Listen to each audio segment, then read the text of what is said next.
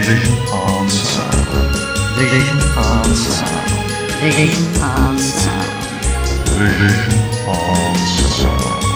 Vision on Sound.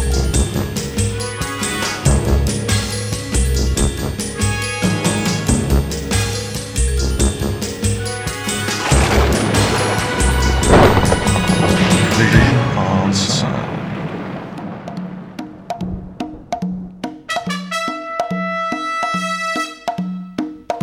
Welcome one all to Vision on Sound here on Fab Radio International with me, Martin Holmes. No time to hang about this week.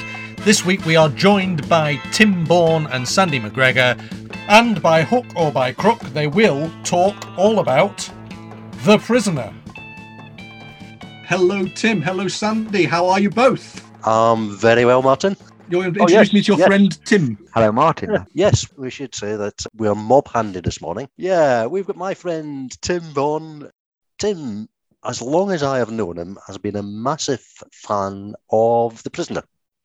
The Prisoner. The Prisoner. So Fabulous. ITC show from 1967. Yes. 17 correct. episodes One. and never made another one apart from the remake. We don't mind what we'll talk about that. Oh, I thought we were But- going to talk about that one. I thought that's We what might we're get talk- there. I We thought might that's get what there. we're talking about, the series from the Oh. 2000s. Oh, yes. Kim, It's the one I rewatched specially for this. So, yeah.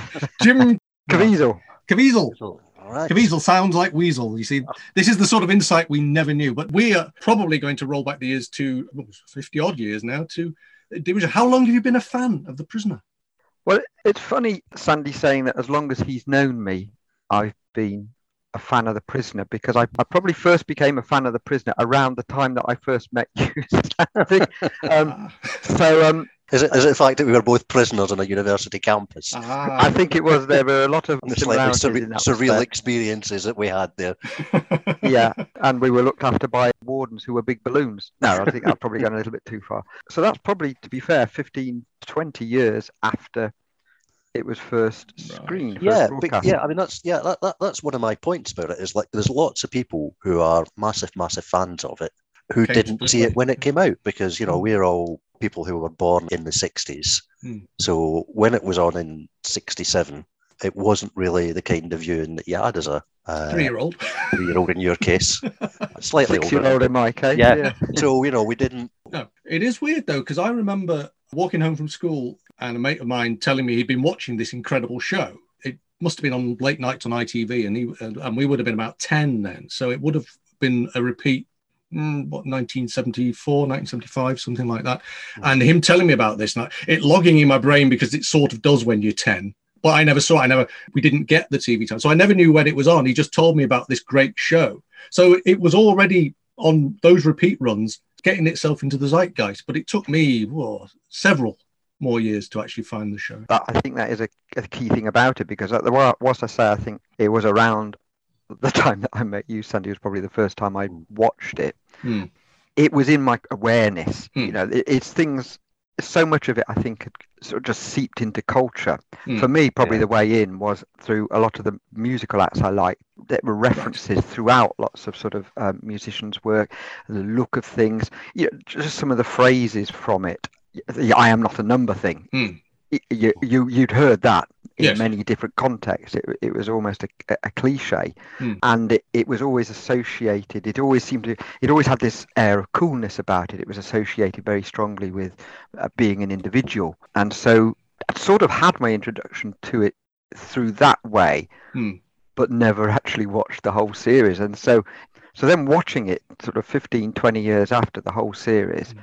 Would that have been it's just mind-blowing. Would that have been on Channel 4 or something? There was a Channel 4 repeat, I think. Right. They repeated the whole series. And would that be the first time you actually saw it? Or Yeah. So Well, it to be honest, I think I didn't see all of the series then. I think what I Right. got was a set of the VHSs at Yes. the time. So it was about, I can't remember what it was. I think it might have been one episode per VHS cassette, at most two. Right. So you had this huge... I've got a set that has 2 on, yeah. Yeah. Except for And it was- Fallout, which has one all to itself, and you felt, why didn't they half the price? Let's not go there.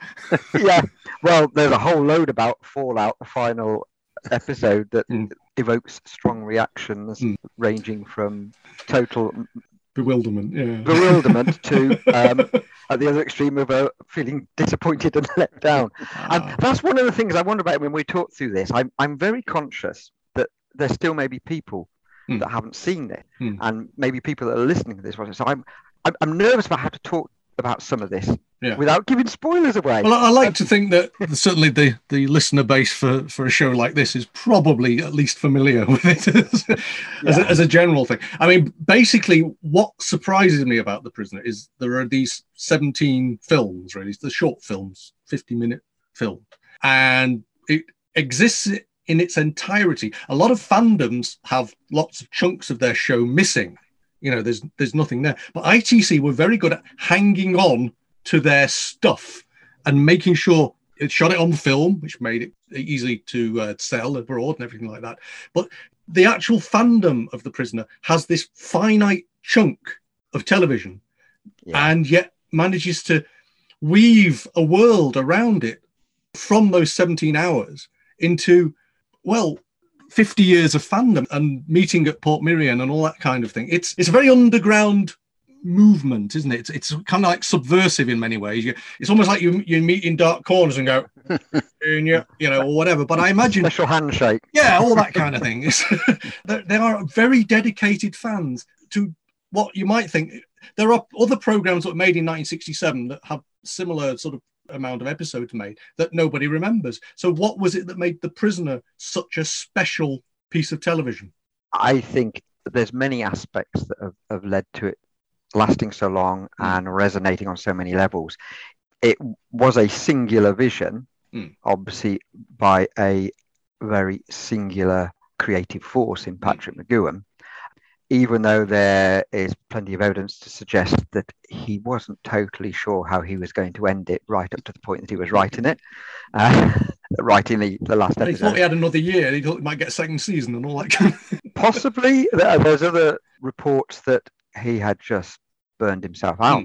And actually, he was so driven by it and burned out at the same time that even in filming the penultimate episode, The Great Two-Hander with Leo McKern, was actually shot as the 6th episode.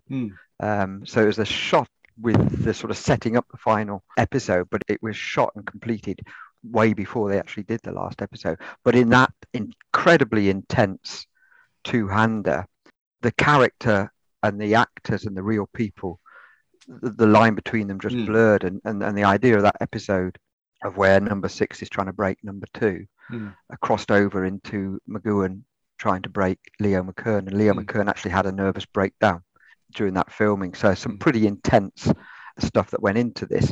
So going back to your point about how has it lasted all this time, it also is incredibly rich in that each episode stands alone, notwithstanding what we just said about the final episode and the preceding episode, and obviously the opening one of Arrival.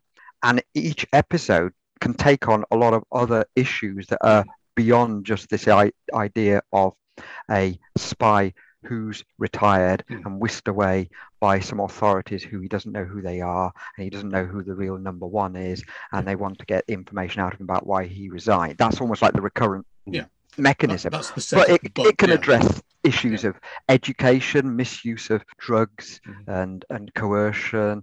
It's an allegory for the times, really. To a certain extent. It's I mean, you could argue that in that sort of 1960s, late 60s cauldron of art, it's a piece of art that just happens to be on film to a certain extent. It's when you say about it being one person's vision, it's very much, this is how I see it, but I'm trying to give this to the world, and it has lasted, hasn't it? It really has. Michael Grade has said the same thing, as he said, actually, you know, it is like when people view a painting, they can take so many things out of it. Somebody might look at a painting and it's just a sort of a landscape, and somebody else might look at the same painting and see death and destruction.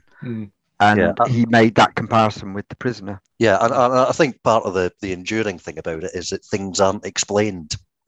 No, it's not like here it is. And you look at it, it's, you know, I would compare it with something like Bob Dylan's lyrics, which have got so much going on in them that you can't really explain it all. The only person who could explain it all is the person who created it, and it's not in their interest to do that. You know, you really do take your own take your own thing from it. And You feel McGowan blessed. throughout since then was always almost defiantly reluctant to say anything about it. I think I got a quote from him as well, which I know others have referenced, like Alex Cox, who's a big fan of it as well. So McGowan said, "If whatever we wanted to say is not already contained within the episodes of the series, then I failed in the production of them. And any amount of chit-chat now will not make good that omission." So shall we end this podcast Well, now? absolutely. Well, thank you very much for your no. Be seeing you. No, again, it's funny you should mention Dylan, because the 60s does seem to have a different kind of identity in that kind of creative process than the 70s or the 80s or any decade after. It does seem to have that particular. The Prisoner feels very 1960s, but very timeless in other ways, doesn't it? Yeah. But you couldn't. I don't imagine it could have really been made in that way in any other decade. To be honest, it would have either been too cynical in a later time or too simple. I mean, interestingly enough, I watched a few weeks ago the opening few episodes of Danger Man, and one or two of them are filmed in Portmeirion. Weirdly, to be Italy. And you can see that there are actually seeded things through Danger Man. I mean, that there are times when the "be seeing you" catchphrase pops up in Danger Man, and of course, if you've watched The Prisoner, your ears prick up immediately because of this. But I mean, this is 6 years earlier, isn't it? The discovery of Portmeirion, and you can see the wheels turning, and things in episodes of Danger Man sort of click in when you watch The Prisoner later. Now, I know a lot of people want to argue that they are connected or they are the same character. Are you one of the people who believes that they are or they aren't? Again, it's what you want to believe, I think it's fair that initially that was what it was sold on, possibly. Well, and the production, there's people who are involved in the production who have referred to things like the continuity sheets initially in the making of it, instead of having Prisoner, had Drake. Right. So it was actually started filming, and he used the same crew as Danger Man, and I think there's so much that then is sort of just guessed at why. I think from the more mundane interpretation that maybe for copyright and sort of legal type reasons, they made the disconnect between that and Danger Man. But then Danger Man was an ITC program as well as The Prisoner, so I can't quite believe that. Worry about ownership and creator of and created by and all that kind of thing. It might have had something to do with the falling out that McGowan had with Markstein, who sort of came up with the idea as well. And I think Markstein must have had a much more straightforward interpretation. But again, it's interesting because when you see people like David Tomlin and their credits that turn up, they're very much more prosaic, very much more your standard spy dramas. Yeah. And yet this side takes that and goes, yep, that's fine. James Bond or whatever, and then suddenly goes bang and just goes off in all sorts of directions. And like you say, suddenly becomes this treatise on, like you say, the drug culture or the hippie culture.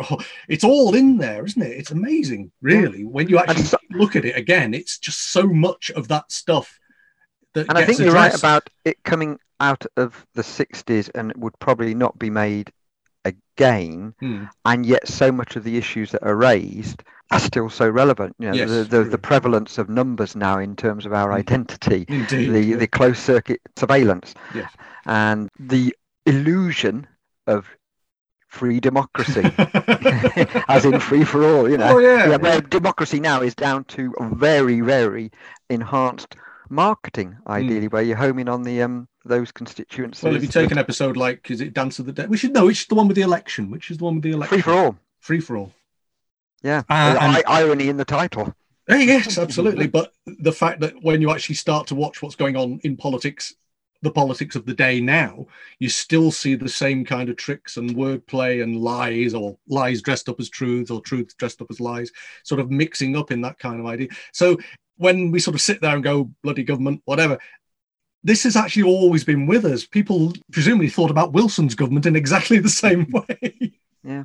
And I think the other thing, just picking up on it being able to be made then, I think another aspect of it, which has the possibility, I suppose, of getting something similar being made, as in a singular vision of one person, is that it was very much down to the standing that McGowan had with Lew Grade and the trust that Lew Grade had in him. Trust, or maybe just he had to give in to something to keep McGoohan on his books because McGoohan was about to walk, so he let him have his way with it. But and I think also the way all these additional themes come in and the way it's sort of launched from perhaps from a more basic sort of platform of a spy type. You've got to sell the show, haven't you? You've got to have that one-line TV guide description. But it's interesting reading about production and reading about a lot of the accounts from the people involved in it. I think the way it developed and became this more sprawling, open-ended thing. Also, if you want to get a bit, I don't know, almost psychological about it, I think it almost mirrors an unraveling that was happening with McGoohan as he went through it and got immersed. I hear people talk about egomania from it as well, and burnout. You hear it from not just him but lots of other people. So it's like and Alex Cox's book actually does a sort of almost a forensic examination of so day by day of the production. From in the order of the episodes that it was produced, and he takes a much more literal interpretation of it and has an interesting conclusion that not everybody buys into, but it is an interesting take on it. I think that is another helpful insight if you want that into terms of understanding what The Prisoner's about. But of course, you don't have to understand about how it's been made to get loads out of it. So are we actually watching the unraveling of a mind? I think there is that. I think there's that for me is quite fascinating as well. When the final episode was aired, I think you all know the switchboard was inundated with angry calls about this is not giving us the happy answer that we wanted. Well, apparently a week later, I think McGoohan was attacked in the street or something, and shortly after he moved to California, and that's where he lived for the rest of his life. Again, weird, isn't it? I mean, I know that people do seem to invest in television even now and feel that they have a sort of sense of ownership, but to actually sort of take that and actually go and want to bop somebody on the nose because the ending they got. It's interesting actually when you think about other television at the moment, how people do have that sense of ownership it's like quite often everybody now, because of Twitter and everything, wants to be the showrunner. They want to be the person in charge of this show, or they think they should have been asked really, and you're not doing it the way I want it. And of course you can't make television for every individual. You have to make the program and people interpret it the way. I'm starting to wonder now whether it was actually an analysis of how ITC itself works. There are connections people make with George Orwell was really writing about the BBC, so I don't think it's that big a leap, quite frankly. I think it starts off with this. Is number 2 basically Lou Grade? That's what I'm now wondering, and that McGoohan's sort of heartfelt sort of march at the beginning of everything, going up and slamming down his resignation letter, is him living that out every time in terms of what he really wants to say to Lou Grade. Yeah. Is that one of the great starts to any TV programme that we can think of? I'm always amazed at how long it is, that opening sequence. I mean, I don't know whether that's just because it saved money. But it's about 2.5. Is it 2.5 minutes? I think it's quite long in the first episode, Arrival, and in a way it's interesting because it is the thing that you see at the start of almost not every, but almost every episode. But in another sense, if you think launching the series, you're straight in there, really. You're not much sort of, there's this man coming back, this man driving down, handing his letter of resignation in. Stop. Who is he using? Why is he so angry? Why is he driving around in that nice sports car? I think I want a sports car like that. And all those things. And then the next thing you know, he's going back home, and suddenly there's gas. And he opens his window. It's all a bit quiet and peaceful, and you never trust peaceful sort of music in episodes. There's something going to go wrong. Opens up. Where is he? And even though it is quite a long bit that they repeat in a shortened version, it's still quite long for every episode. It's quite a sort of dropping you in at the deep end. These days, if they're doing the start to a series, the whole first episode is setting the thing up, and the first episode would have ended with them. Yeah, precisely. It's weird, isn't it? He'd be opening the curtains, going, "Where am I?" How many shows do you have to watch where actually to know what's going on you have to have watched the titles? Most people, the tune's on, I'll wait and see what's happening. Here's the show. The show's starting. There's the caption. You've missed it. You've missed sort of 90% of the setup. And of course, in that opening sequence, why I would subscribe to that view that it is one of the best opening starts to any is you've got so many of these sort of iconic, oft-repeated phrases in there. I am not a number. I just think, I again, will not be push, filed, stamped, indexed, briefed, debriefed, or numbered. My life is my own. Well done. Well done. But I mean, it's a great piece of music from Ron Grainer, isn't it? Absolutely fabulous piece of music. Yes. But also, the imagery has been repeated and seen. I mean, I think the not very great Avengers movie, not the Bowler Hat Avengers movie, actually uses the same. Was it Ralph Fiennes in that one? Yes. Yeah. And it uses the same underpass. They drive into the same sort of underground car park or whatever it was where they actually filmed that. And of course, all that stuff with the rows and rows of. I see you have a filing cabinet. Rows and rows of filing cabinets. Is that an original? I actually. So this is a spin-off. I finished a contract early at the end of September, and if it hadn't been for the fact that we're doing hybrid working, so predominantly working at home, I would so have wanted to live out that. I would have stomped into the manager with a letter that probably wouldn't have had anything written and said, I resign. I'm woken up in Wales. Far away in that cabinet, Woken up in Wales or Morocco or woken up in Portmeirion. What could be better? Well, that would have been the real. I mean, Portmeirion. We touched on it already several times. I think Portmeirion is as big a thing about the prisoners, as big a star as any of the personalities in it, and I think it's fair to say. I mean, you've got your studio theme parks and stuff, but I think Portmeirion is probably the only film set that you can still actually go visit, stay on, wake up in. And for my wife and myself, Portmeirion is as much the attraction for us as the series itself, and we've been going to Portmeirion fairly regularly for like the last 30 years. And then of course they had a music festival there for at least 6 years called Festival Number 6. They're quite open about the prisoner references there. I must admit, with the last time we went, I did. It's a cliche, but I did have to put the CD on as we drove up. It feels like you've got to do that. It's a great soundtrack to play while you're driving through the Snowdonia hills as well, around those roads. You're actually almost living out some of the episodes there, some of the wilder episodes. I think it's just a great piece of music. It's a great soundtrack. And going back to what you're saying about Grainer's theme, though, that was the third attempt. Right. Apparently. And initially, and I've heard the initial version, so a couple of other people had a go at it first, including Wilfred Josephs, who some of his music actually ends up being used as some of the incidental music. Bob Farnan, I think, was the first attempt. But Rob Grainer's theme, when you hear it as he originally presented it, is, to be frank, quite weedy sounding. Yes. It's got the melody, but it's sort of tinkle, tinkle, tinkle, tinkle. And apparently, McGowan was even involved in... Need some big horns, mate. Need some drums. Exactly. Apparently, there's witnesses saying he went into Bot and they could see him gesticulating quite actively and energetically with Ron Grainer, basically saying, beef it up. And then all the horns and stuff came in, and it is another sort of... Well, it's interesting, again, that Ron Grainer's music gets used in several TV shows, as we know, and yet sometimes it's not his arrangement is the one that's the most familiar. But yes, that other TV show, which did I write that? Yes. Get it a little bit more electrified.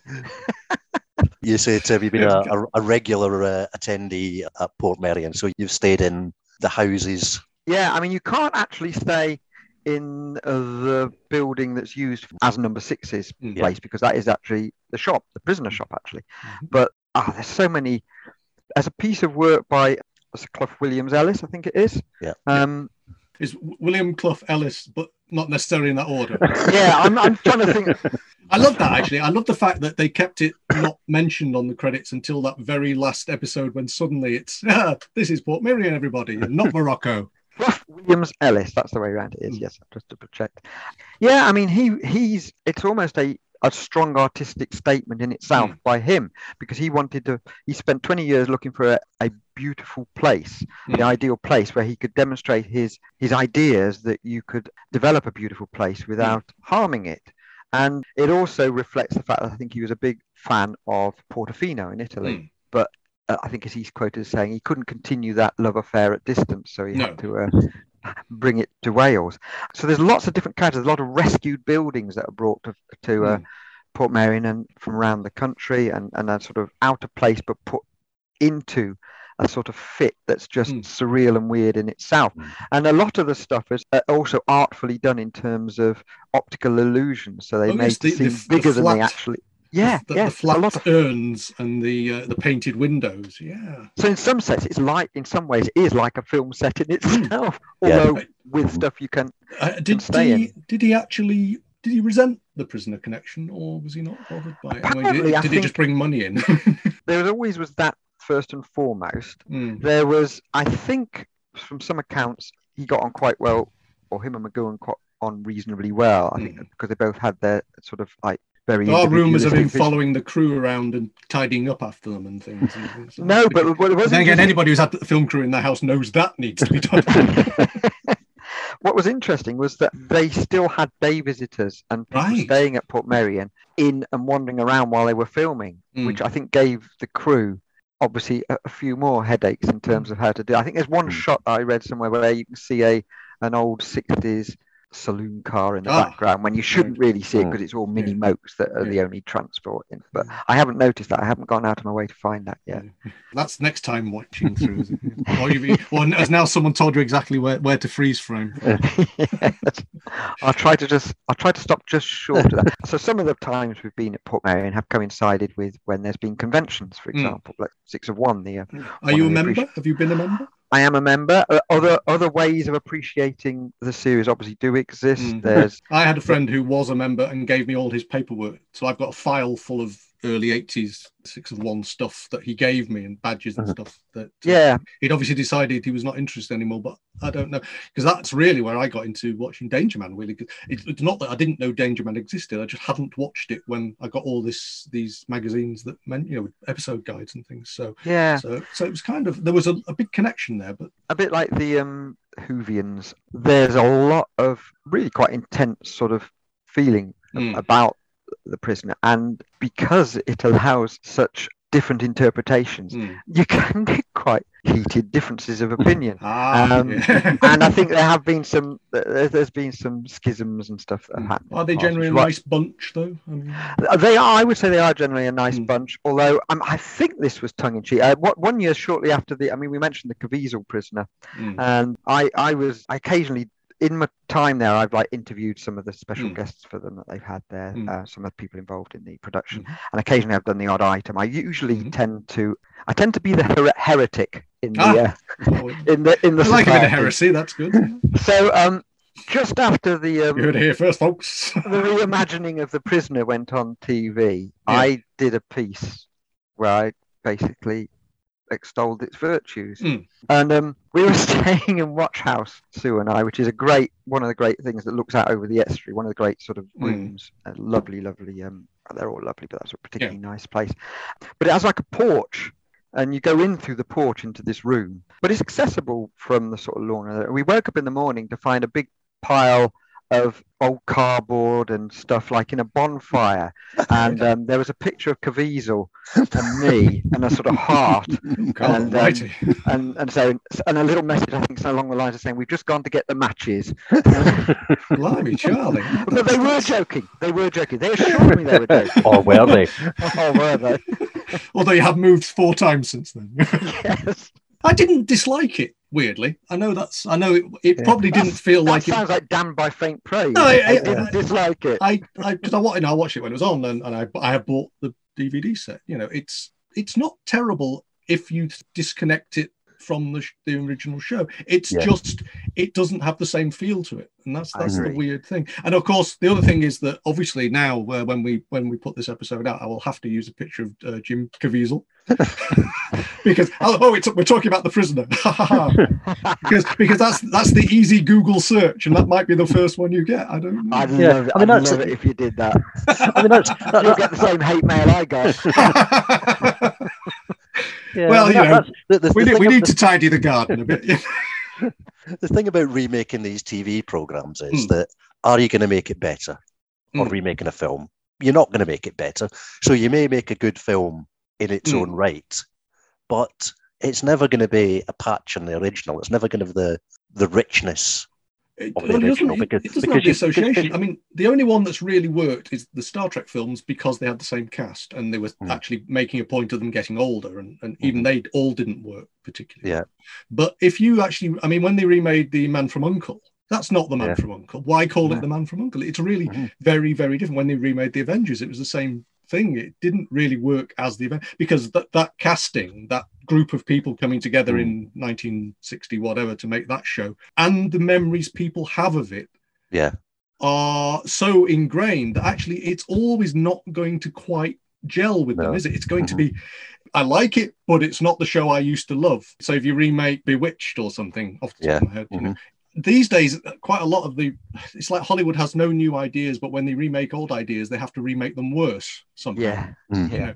And the Caviezel series, it's a similar setup, but it's not the same show. And you know, it looks very pretty. I mean, the stuff in the desert is very nicely shot, and there's some very good acting in it, but it's not the same show. And the thing about the 60s show, I mean, we come back time and again on the show to the same sort of group of character actors that turn up in all these series. But the performances, the different people who played them, what's his name? Darren Nesbitt. Big fan of Darren Nesbitt simply because he's in Where Eagles Dare. You know, I love that. But I love the fact that these things, all the dots get joined. Darren Nesbitt, I should have apologised before this all started as well. I'm likely to go spinning off in all sorts of directions in the afternoon.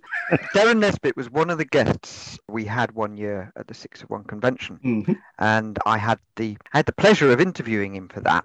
And the great thing about interviewing Darren is you don't have to interview. You just basically introduce him. Switch him on and away he goes. Yeah. He's such a character. Lovely. And additionally, Sue and I drove him and his wife up to Portmeirion from where they live in the south coast. So we had this 7 or 8 hour journey where we basically had all these stories about stuff that I just had to sort of... But I thought I'd just have to remind him in the interview when we did it the next day. But actually, the interview covered all kinds of other stuff as well. And actually, there was loads of stuff he said. But there's loads of stuff he said in the interview in front of the audience. But there's stuff he said in the car that is totally unrepeatable. But one of the biggest things I like, and he has gone on film and said this, is he said, when asked about his episode that he was in when he was a number 2, he actually phoned up his agent while he was doing it and said, I haven't got a expletive deleted clue what's going on here. And I think he asked someone else on the crew and they said they didn't know what it was about either. And even in front of loads of devout prisoner fans, he stood up and said, I hadn't got a clue about what was going on. And he said that's what informed his playing of the number 2 as a person who was perpetually in a state of confusion. But he was so endearing about it, and he didn't mince his words as well about how he thought McGoohan was. So I think he's more of a subscriber to, certainly by the stage he got involved in, as McGoohan as being a bit of an egomaniac. There's only about a dozen people in the world who ever played number 2. Obviously, Darren was one of them. Leo McKern did it twice. Do you have a favourite at all? Oh, I mean, Leo McKern has got to be up there because. If not only the episodes, perhaps the episode he's in. Yeah, but also because of how much he obviously had to sacrifice to his portrayal of number 2. Yes. He had a nervous breakdown for his sins, and he's sort of bookending really the series. Well, he's in 3 of them, isn't he? He's the only one who does it 3 times, isn't he? So you got Peter Wingard, who was a nicely sort of suave, sinister number 2. I should grow a moustache and become Jason King. So I could twirl it, perhaps. And I did like the Darren Nesbitt one, if only because now knowing what was behind his thinking on that. And, I think there was a lot of... One thing I've read, again, by, I don't know if it was Tomlin or Bernie Williams, someone has said that I think it's a fair observation, given that you're always left wondering who runs the village, which nationality...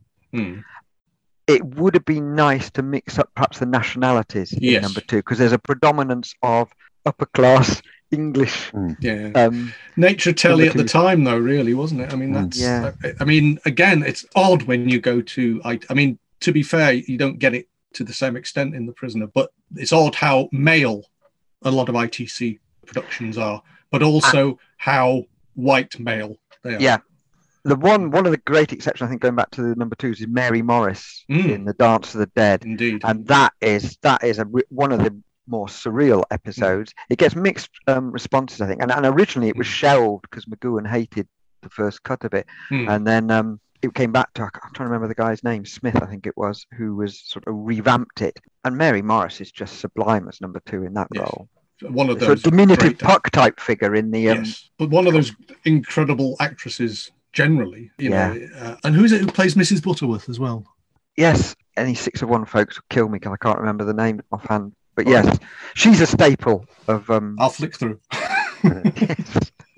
You carry on talking. So yeah, I'll go through your list here because I've done intensive research here and I've googled your number 2 actors: George Baker, George Baker. yeah, David Very Bauer, suave. David Bauer, Patrick Cargill, George. That hammer into anvil. That Yeah. piece of television. You take that out of The Prisoner. Hammer into anvil is just a great hour of television. I don't care. You could take all the Prisoner stuff away from it. That's still, as a piece of writing, that's a beautiful piece of television. You don't think Cargill's chewing the carpet a little bit some of the time? I think you've got to. I think you've got to show the point. Really, I love. I love Hammer into anvil. Go on, do carry on. Right, Georgina Cookson. Yeah, George. Yes. Right, Guy Dolman. Guy Dolman. A lot of these people end up in Bond films, didn't they? That was the sort of strange, or had been in. Yeah, we've got And Clifford. just on that subject, because I told you I keep spinning. McGowan was up to be the next Bond. I think he was up being considered for Bond before Sean Connery. Too snuggy for me. Yes. But this is where I think. So Danger Man was very much one of the running themes to Danger Man was that Drake used his wits rather than guns. So there was a thing about guns that obviously McGowan wouldn't have liked about Bond. But I think the biggest block of him was the sort of casual sex type thing of it.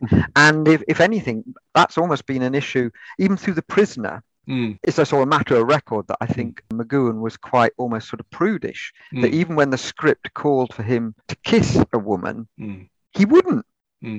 Unless he was Nigel Stock at the time.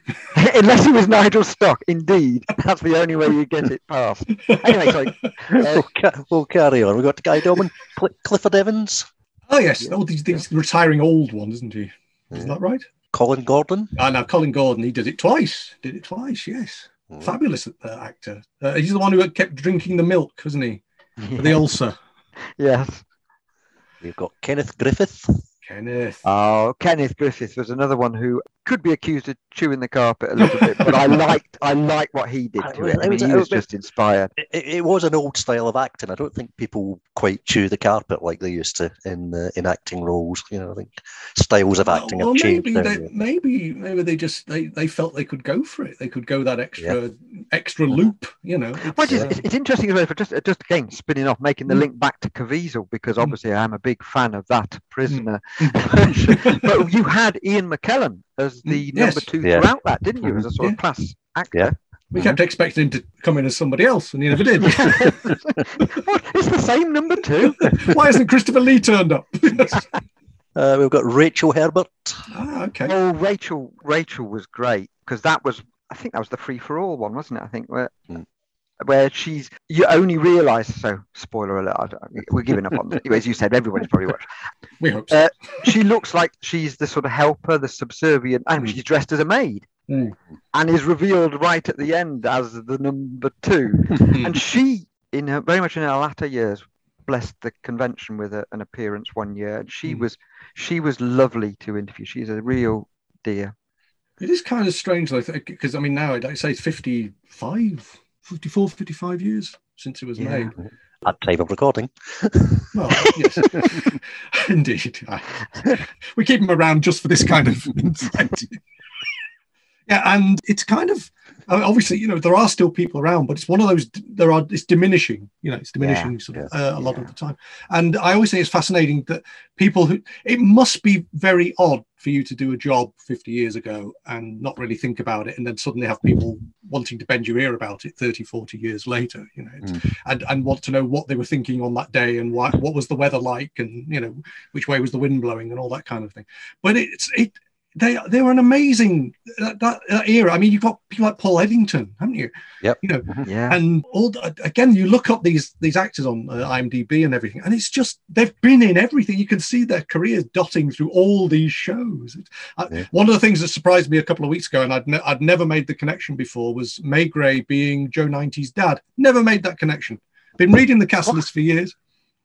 Here I am with my SIG, and I have never made that connection before. Rupert Davis is Joe 90's dad, the voice of Joe 90's dad. Wow. Professor, whatever his name is, 90, presumably. 89, maybe. Professor 89. You're rewriting it now, Sam. They're very literally naming thing, you know. But these things, you just look at cast lists and you just see the same names time and time again. It's wonderful. Any more number twos for us? We've got Leo McKern, we talked about, Mary Morris, Darren Nesbitt, Eric Portman.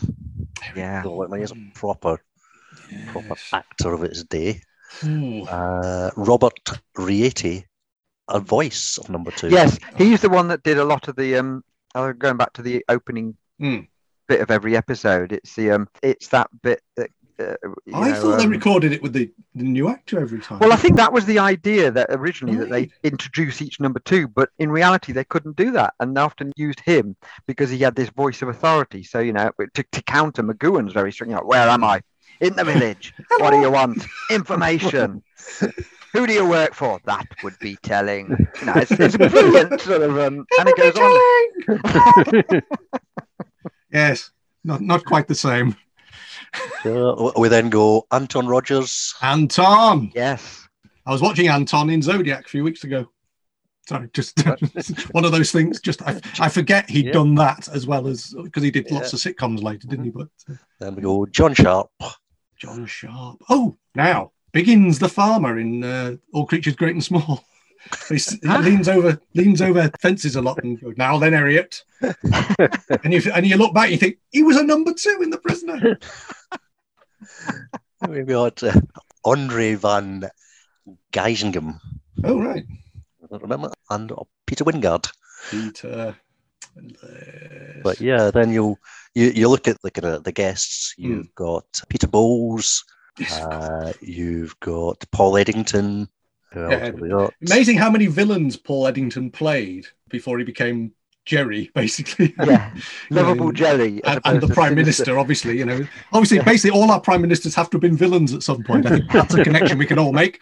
I think, there's a truism there. We've got the wonderful, wonderful Fenella Fielding. And then the voice. Because she does the announcements. Yeah. She's never actually seen in it. So she was never at Port Mary, and she was never on the studio, I think, as far as I know. But her direction was they wanted someone who could give these, a bit like a holiday camp announcer, bright and breezy, but a bit sinister was the direction. So she'd be announcing the weather forecast for the day, the curfew, and the ice cream flavour of the day. Heidi High. Yeah, just short of the Heidi High, but a little bit more sinister than the Ruth Madigan. It is actually a strangely fabulous vocal performance. And like you say, I think, was it not actually revealed that it was her for a very long time? Or... I don't remember seeing her name in the credits, that's true. Mm-hmm. Yep, and I always got the wonderful Donald Sinden. Talking of a certain line of sort of actors that are chewing carpets. Yeah. The only thing I remember about Donald Sinden is them talking about him being a flat slapper. I don't know if you. Have you not heard that? Where as you walk off, you hit it, so it sounds like someone's clapped.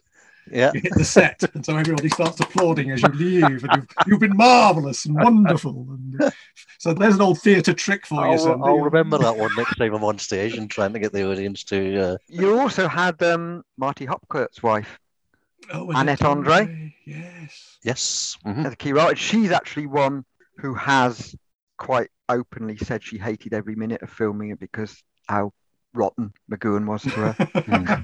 Fair enough. Wanda Ventham. Yes. Yep. You may know Still from working. I know, and she. I bumped into her. This is a horrible name dropping. I bumped into her at the London Film Festival about a week ago, and we recalled how, because she'd been a guest at the convention back in 2009, and again, Sue and I had the honour of looking after her and her husband Timothy Carton, also a known actor at the time. And even before the interview, we were having a son, apparently, haven't they? I was just going to say we were having pizza, I think, before the in one of the restaurants, and Wanda was sharing how excited her and Timothy were about this new thing that their son Benedict had just been starting to filming, and they thought it would be good for his career, and it was something to do with Sherlock Holmes.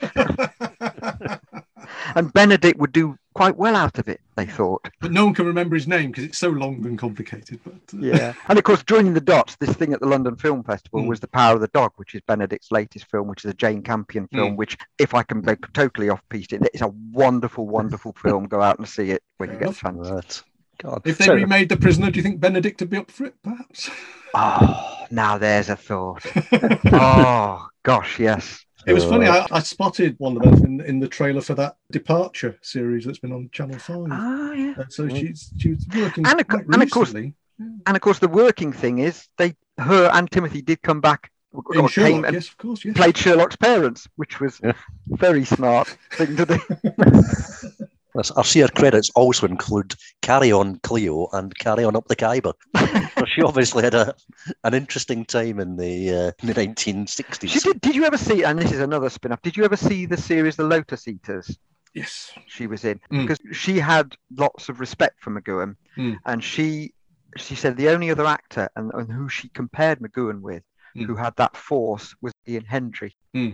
So I'm looking at the episode list in front of me. Arrival, Chimes of Big Ben, A, B and C, Free for All, Schizoid Man, General, Many Happy Returns, Dance of the Dead, Checkmate, Hammer into Anvil. This may not be the correct running order. I appreciate that. Hammer into Anvil, It's Your Funeral. On the running order. Change of Mind, Do Not Forsake Me, Oh My Darling, Living in Harmony, Girl Who Was Death, Once Upon a Time, and Fallout. 4 of these had to be filmed around I Station Zebra, didn't they?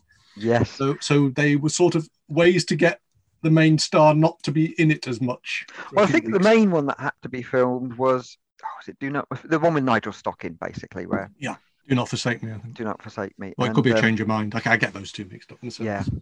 And that's when I think the sort of doubts were beginning to come into people's Well, this was minds. the whole thing about there were going to be 2 series of 13, but then there was only 1 series of 13, and they added 4 to finish it off. Is that they basically... got the 13 in the bag, as it were. And wasn't the one you were talking about earlier with Leo McKern, wasn't that supposed to be the climax of the first series or something? Or did I read that somewhere? Possibly, but then this is where it gets a little bit blurred, and there's quite long debates about what's the right order and what is it. There's also a view that there are a core 7 episodes, and the rest are all flim flam and filler.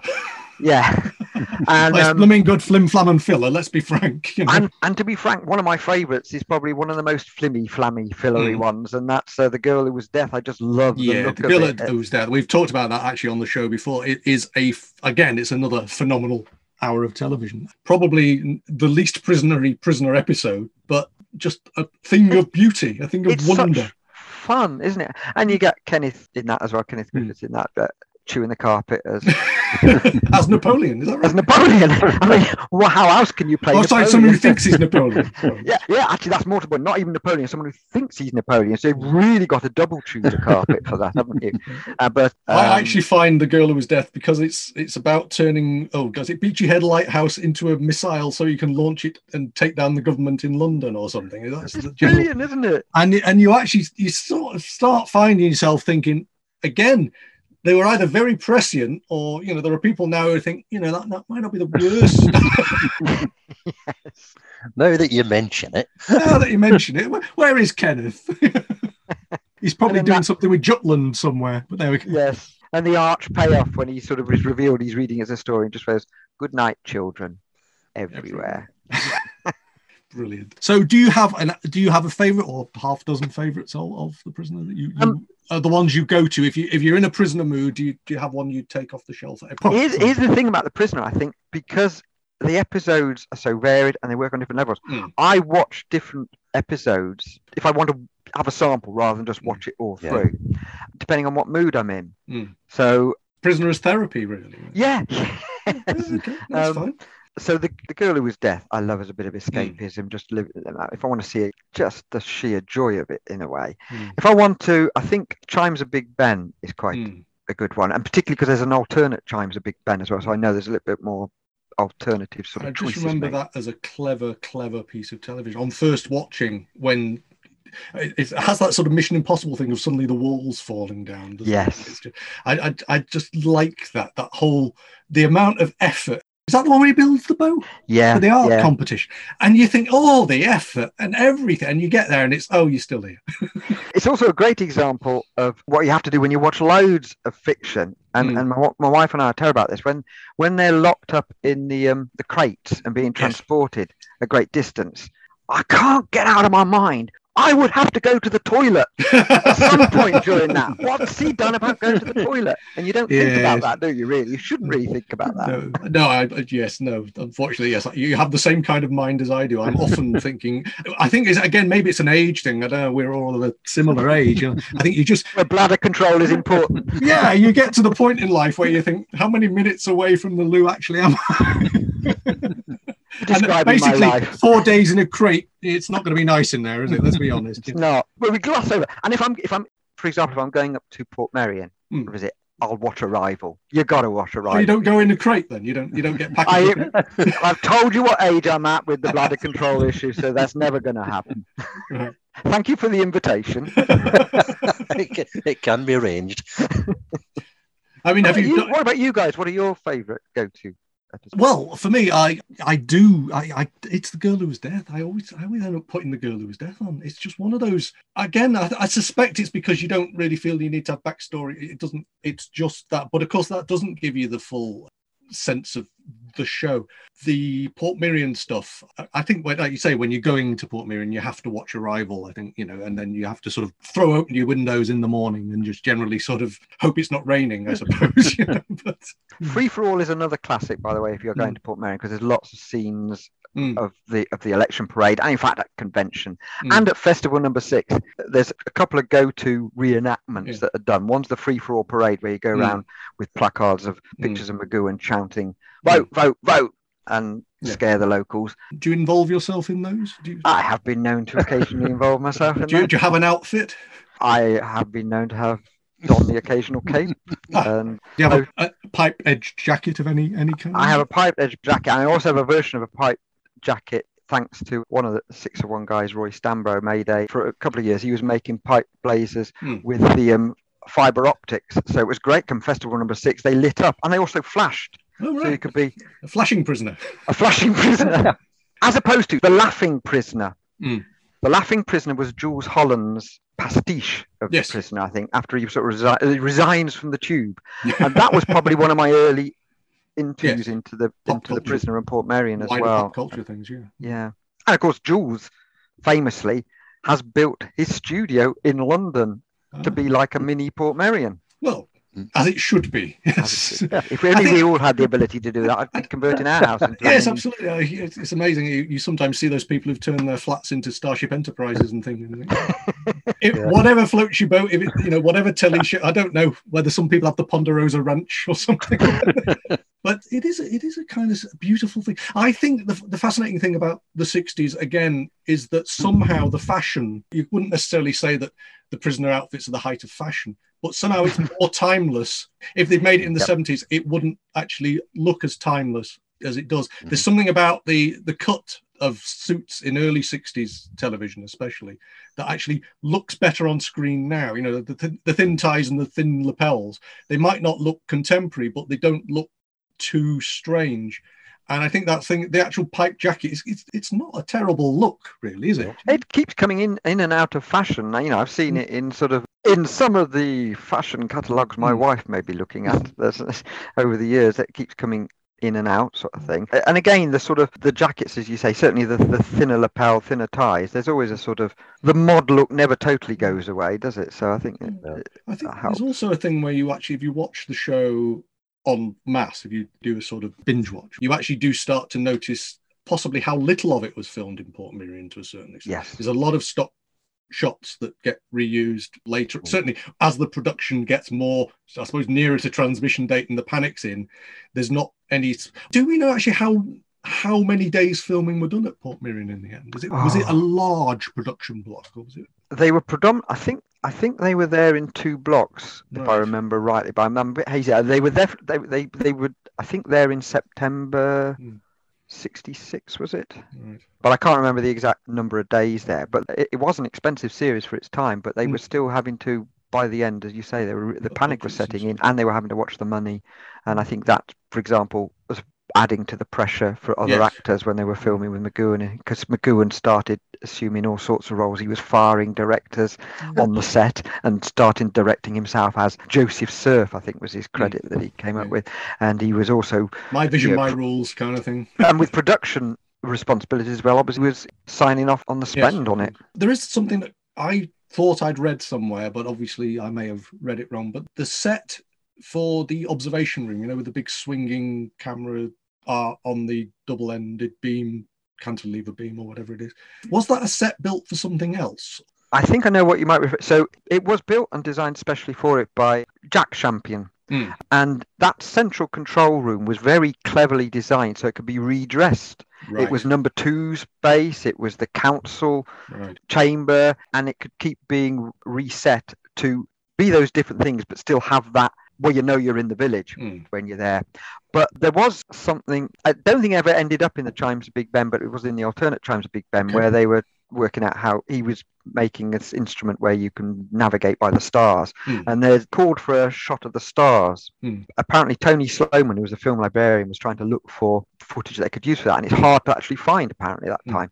But on Elstree, they were filming at Elstree at the same time that Kubrick was filming 2001: A Space Odyssey. Right. So overnight, Sloman said he could only admit this after Kubrick had died, but they nicked a shot from one of the 2001 Space Odyssey nights. And in the end, it wasn't used in Chimes of Big Ben anyway. That may not be the thing you're thinking of there, but it's another interesting about how all sorts of, by hook or by crook, they put this stuff. Yeah, you do what needs to be done, don't you, to get the thing to work. Well, that's fabulous. Sandy, did you still watch The Prisoner? Have you watched it recently? I watched a couple of episodes not that long ago. In preparation for it. In preparation for this. He's such a professional. It's such a profession. However, my better half decided that she wasn't really up for 13 episodes or 17 episodes of it, so it kind of with limited solo viewing. Is it going with your German silent cinema? My German stuff you watch at 3 a.m. Yeah, so that got put on the back burner. So I've not revisited it.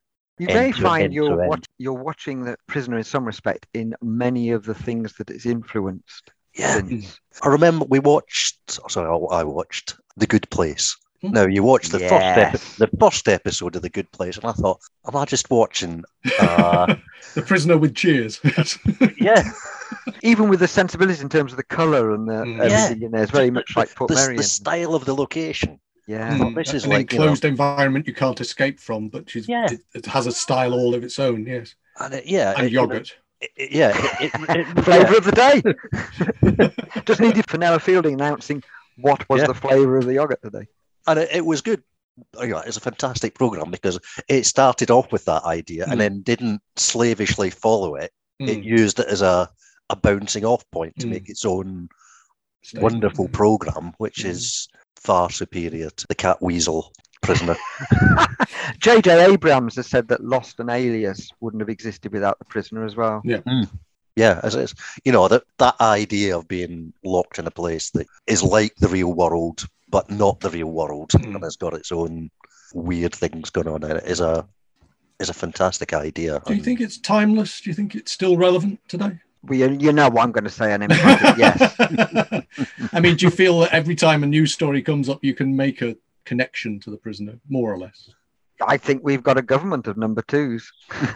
In so many ways. You can take that any way you like as well. Well, I think on that bombshell, we may call it a day for today, but thank you very much for your time, Tim. Oh, my pleasure. Thanks for inviting me. And also Sandy for introducing us. And, indeed. We may yet get to do this again sometime. So, especially as I've now heard that you're a bit of an ITC fan. So we might just drag you back to talk about something else. It's what we do. You take care. Thank you very much. Okay. Cheers. Martin. Cheers, Martin. Many thanks to Tim and Sandy for joining me today for that. Thank you very much to everybody at Fab Radio International, and of course to you for listening. I have been Martin. This has been Vision on Sound. Goodbye for now and take care.